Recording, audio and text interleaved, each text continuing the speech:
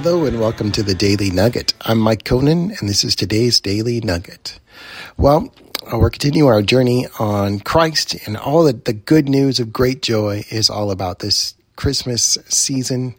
And we started our discussion last week on a lot of things, but we were winding down on what it means that Jesus is Emmanuel, God with us. And we talked a little bit about what that means and the power for us, but also we talked about how he calls us this incarnational ministry.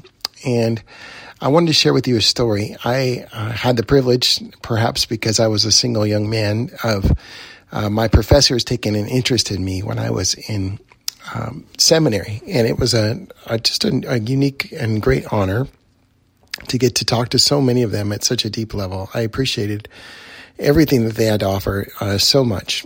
And part of what stood out to me was one night we went to the Christmas party. And I don't remember if it was who all was there, but I had a chance to go. And I got to ride with a guy named Roger Nicole, who was in his 90s at the time. And I believe it was 90s. He was up there, and he had this immense library, one of the most well-read guys in the world, Reformed Baptist guy, and had so many great conversations with him at different times. And one of the things I remember him telling me, and I don't know if it was on that car ride or another one, but he was basically saying that he had not read anything new in the world. He had a library as big as, it was 4 rooms full of books and intellectual books. And he had read so many articles, so much over the years that there was, in his mind, really nothing new under the sun. Everything was just repackaged. And I thought that was powerful. He was selected, though, to do the devotion for the night. And he read a passage that I would not normally associate with Christmas, and that was Philippians chapter 2. In Philippians chapter 2, we learn about our attitude should be the same as that of Christ Jesus, who being in very nature God, did not consider equality with God something to be grasped, but emptied himself and became nothing, is another translation. And taking on the human form, he became like us. And then it says, and then he humbled himself and became obedient to death, even death on a cross. And Roger Nicole was sharing that this is the story of Christmas. The story of Christmas is the God of the universe setting aside his glory to come to the earth. And just pause and think about that for a moment, will you? Imagine Christ enthroned above the earth, angels, elders in heaven bowing down, worshiping him all the time, the glory of heaven shining around him. And it's being a pure place of full light, no darkness, no sin. And the glory of God was right there with him everywhere that he went. And he was properly appreciated for everything that he was. And then imagine him coming to the earth to take on flesh and become human. And the way that Roger Nicole described it was one of the most awesome ways. And if you've listened to this podcast before, you've heard me say this, or if you've heard me preach before, you've heard me say this, because this is one of those things that really impacted me. And if something impacts me, I usually share it more than once. But he said, at one point, the God of the universe became a single cell for us.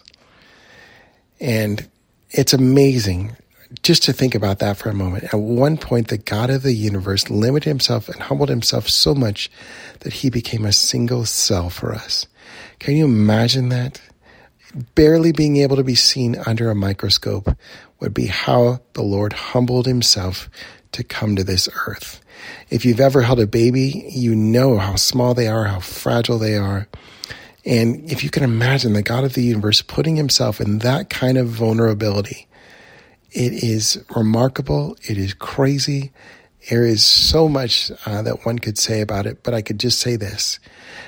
Jesus did that for a lot of reasons, but one of the reasons he did it was to set an example for us. Just like in Philippians, it says, your attitude should be the same as that of Christ Jesus.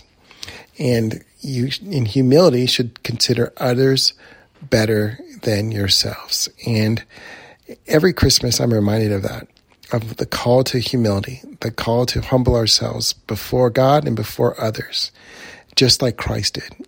And if the God of the universe in all of his glory can do it, you and I who have this tiny speck of glory that God says is filthy rags on our own, we could certainly set aside our filth and humble ourselves before others. And I just offer that to you as the thought for today.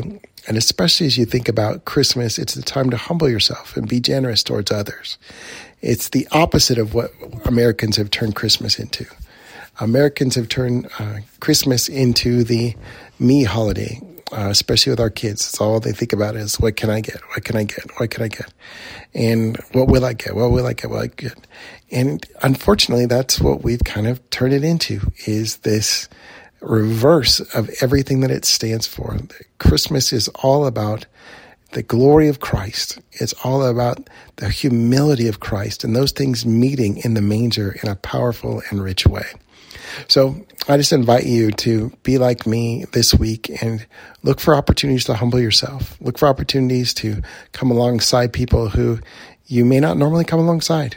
Look for an opportunity to become like those around you, as we talked about in the last podcast on incarnational ministry.